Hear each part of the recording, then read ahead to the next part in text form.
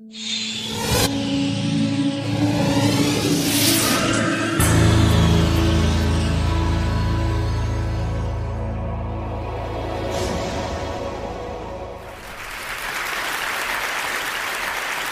tourist is backpacking through the Highlands of Scotland, and he stops at a pub to get a drink, and the only people in there is a bartender and an old man nursing a beer, and he orders a pint, and they sit in silence for a while, and suddenly the old man turns to him and goes, "You see this bar?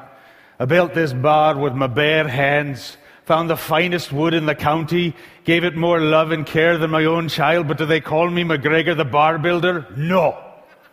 Points out the window. "You see that stone wall out there?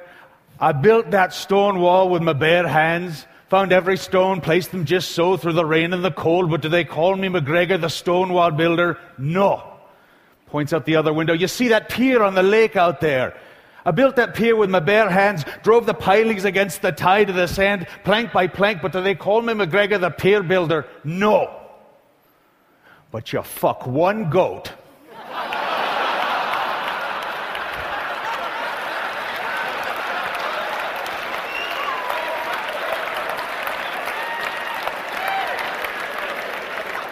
Storytelling is joke-telling. It's knowing your punchline, your ending, knowing that everything you're saying from the first sentence to the last is leading to a singular goal, and ideally confirming some truth that deepens our understandings of who we are as human beings. We all love stories. We're born for them. Stories affirm who we are. We all want affirmations that our lives have meaning. And nothing does a greater affirmation than when we connect through stories. It can cross the barriers of time, past, present, and future, and allow us to experience the similarities between ourselves and through others, real and imagined. The children's television host, Mr. Rogers, always carried in his wallet a quote from a social worker that said, "Frankly, there isn't anyone you couldn't learn to love once you've heard their story." And the way I like to interpret that is probably the most greatest story commandment, which is make me care. Please, emotionally, intellectually, aesthetically, just make me care. We all know what it's like to not care. You've gone through hundreds of TV channels, just switching channel after channel, and then suddenly you actually stop on one. It's already halfway over, but something's caught you, and you're drawn in, and you care. That's not by chance. That's by design. So it got me thinking, what if I told you my history was a story? How I was born for it. How I learned along the way this subject matter. And to make it more interesting, we'll start from the ending. And we'll go to the beginning. And so if I were going to give you the ending of this story, it would go something like this. And that's what ultimately led me to speaking to you here at TED about story. And the most current story lesson that I've had was completing the film I've just done this year in 2012. The film is John Carter. It's based on a book called A Princess of Mars, which was written by Edgar Rice Burroughs. And Edgar Rice Burroughs actually put himself as a character inside this movie and is the narrator. And he's summoned by his rich uncle, John Carter, to his mansion with a telegram saying, "See me at once." But once he gets there, he's found out that his uncle has mysteriously passed away and been entombed in a mausoleum on the property. "You won't find a keyhole. Thing only opens from the inside." He insisted. No embalming, an open coffin, no funeral. You don't acquire the kind of wealth your uncle commanded by being like the rest of us, huh? Come, let's go inside.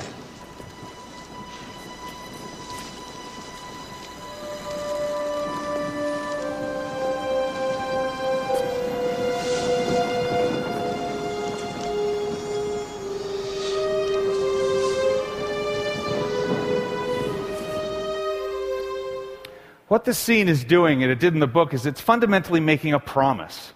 It's making a promise to you that this story will lead somewhere that's worth your time. And that's what all good stories should do at the beginning, is they should give you a promise. You could do it in an infinite amount of ways. Sometimes it's as simple as once upon a time. These Carter books always had Edgar Rice Burroughs as a narrator in it, and I always thought it was such a fantastic device. It's like a guy inviting you around the campfire, Or somebody in a bar saying, "Here, let me tell you a story. It didn't happen to me, it happened to somebody else, but it's going to be worth your time." A well-told promise is like a pebble being pulled back in a slingshot and propels you forward through the story to the end.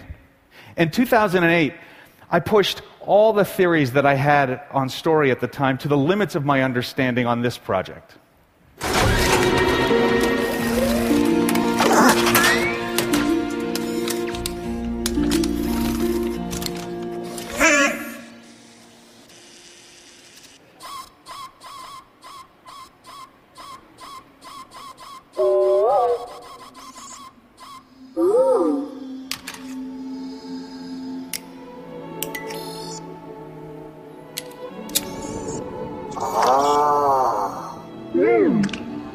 That is all that love's about, and we'll recall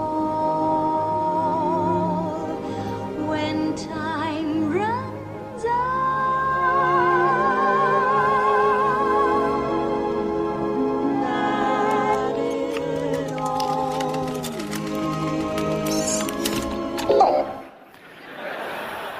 Storytelling without dialogue. It's the purest form of cinematic storytelling. It's the most inclusive approach you can take. It confirms something I really had a hunch on, is that the audience actually wants to work for their meal. They just don't want to know that they're doing that. That's your job as a storyteller, is to hide the fact that you're making them work for their meal.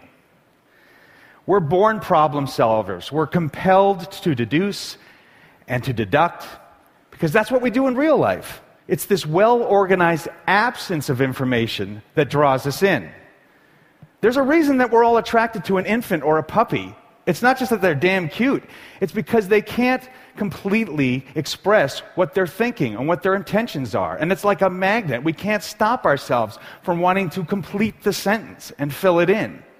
I first started really understanding this storytelling device when I was writing with Bob Peterson on Finding Nemo, and we would call this the unifying theory of 2 + 2. Make the audience put things together. Don't give them 4, give them 2 + 2. The elements you provide and the order you place them in is crucial to whether you succeed or fail at engaging the audience. Editors and screenwriters have known this all along. It's the invisible application that holds our attention to story. I don't mean to make it sound like this is an actual exact science. It's not. That's what's so special about stories. They're not a widget. They aren't exact. Stories are inevitable if they're good, but they're not predictable. I took a seminar in this year with an acting teacher named Judith Weston, and I learned a key insight to character. She believed that all well-drawn characters have a spine, and the idea is that the character has an inner motor, a dominant, unconscious goal that they're striving for, an itch that they can't scratch. She gave a wonderful example of Michael Corleone, Al Pacino's character in The Godfather, and that probably his spine was to please his father. And it's something that always drove all his choices. Even after his father died, he was still trying to scratch that itch. I took to this like a duck to water. Wally's was to find the beauty. Marlin's, the father in Finding Nemo, was to prevent harm. And Woody's was to do what was best for his child. And these spines don't always drive you to make the best choices. Sometimes you can make some horrible choices with them. I'm really blessed to be a parent, and watching my children grow, I really firmly believe that you're born with a temperament and you're wired a certain way and you don't have any say about it. And there's no changing it. All you can do is learn to recognize it and own it. And some of us are born with temperaments that are positive, some are negative, but a major threshold is passed when you mature enough to acknowledge what drives you and to take the wheel and steer it. As parents, you're always learning who your children are, they're learning who they are, and you're still learning who you are. So we're all learning all the time. And that's why change is fundamental in story. If things go static, stories die, because life is never static. In 1998, I had finished writing Toy Story and A Bug's Life, and I was completely hooked on screenwriting. So I wanted to become much better at it and learn anything I could. So I researched everything I possibly could, and I finally came across this fantastic quote by a British playwright, William Archer. "Drama is anticipation mingled with uncertainty." It's an incredibly insightful definition. When you're telling a story, have you constructed anticipation? In the short term, have you made me want to know what will happen next? But more importantly, have you made me want to know how it will all conclude in the long term? Have you constructed honest conflicts with truth that creates doubt in what the outcome might be? An example would be in Finding Nemo. In the short tension, you were always worried, would Dory's short-term memory forget whatever she was being told by Marlin? But under that was this global tension of, will we ever find Nemo in this huge, vast ocean? In our earliest days at Pixar, before we truly understood the invisible workings of story, we were simply a group of guys just going on our gut, going on our instincts. And it's interesting to see how that led us places that were actually pretty good. You got to remember that in this time of year, 1993, what was considered a successful animated picture was Little Mermaid, Beauty and the Beast, Aladdin, Lion King. So when we pitched Toy Story to Tom Hanks for the first time, he walked in and he said, "You don't want me to sing, do you?"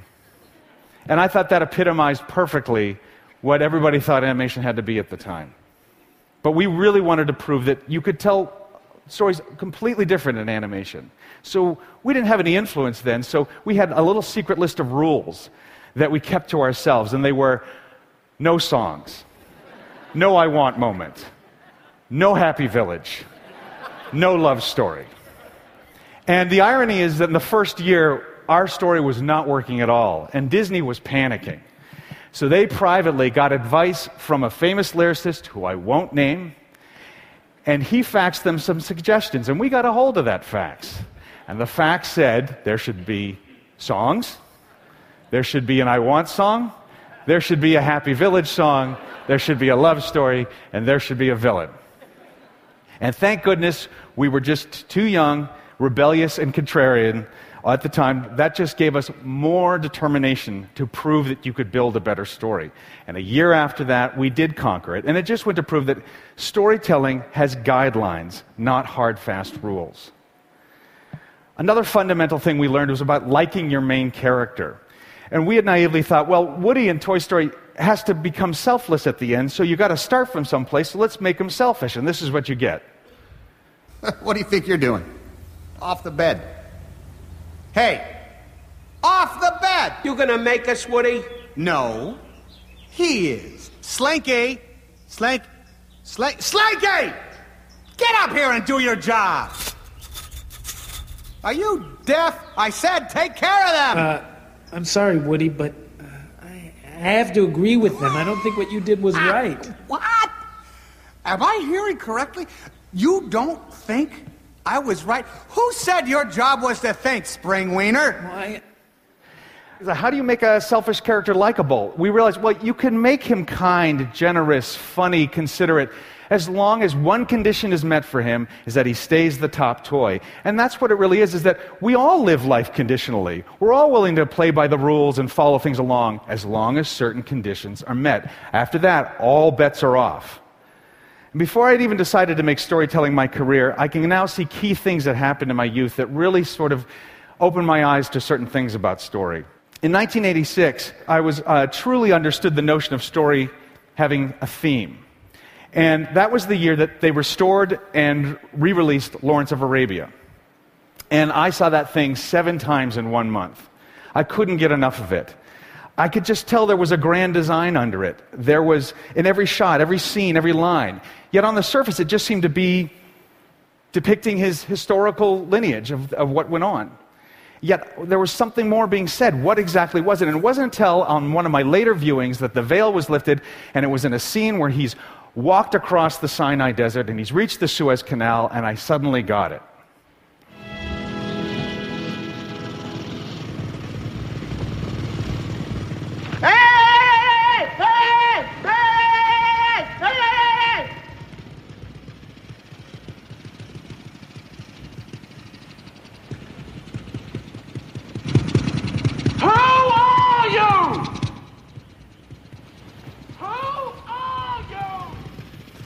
That was the theme. Who are you? Here were all these seemingly disparate events and dialogues that just were chronologically telling the history of him, but underneath it was a constant, a guideline, a roadmap. Everything Lawrence did in that movie was an attempt for him to figure out where his place was in the world. A strong theme is always running through a well-told story. When I was 5, I was introduced to possibly the most major ingredient that I feel a story should have, but is rarely invoked. And this is what my mother took me to when I was 5. Come on, it's all right. Look, the water is stiff.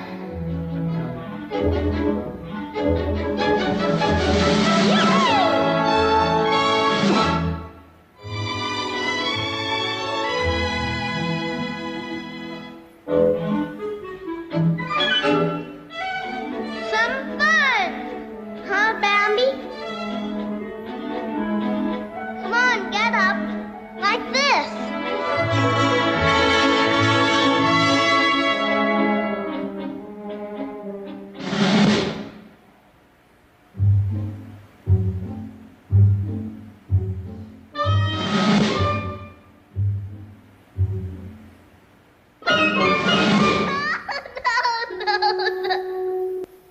I walked out of there wide-eyed with wonder.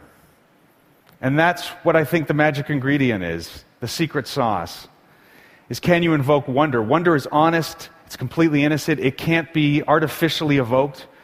For me, there's no greater ability than the gift of another human being giving you that feeling. To hold them still just for a brief moment in their day and have them surrender to wonder. When it's tapped, the affirmation of being alive, it reaches you almost to a cellular level. And when an artist does that to another artist, it's like you're compelled to pass it on.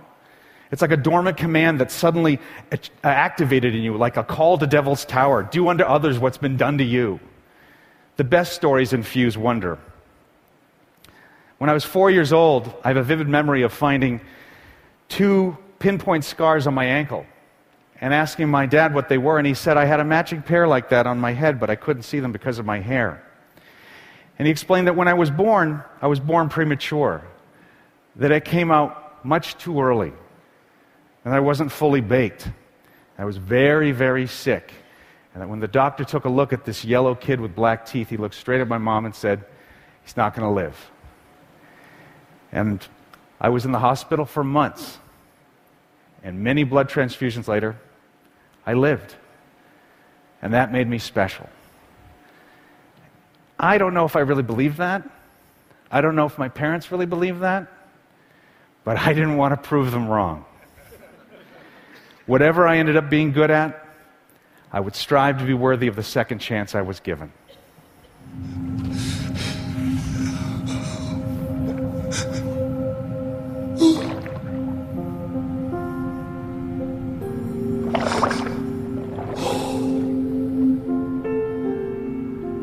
There. It's okay, Daddy's here. Daddy's got you. I promise I will never let anything happen to you. Nemo. And that's the first story lesson I ever learned. Use what you know, draw from it. It doesn't always mean plot or fact. It means capturing a truth from your experiencing, expressing values you personally feel deep down to your core. And that's what ultimately led me to speaking to you here at TED Talk today. Thank you.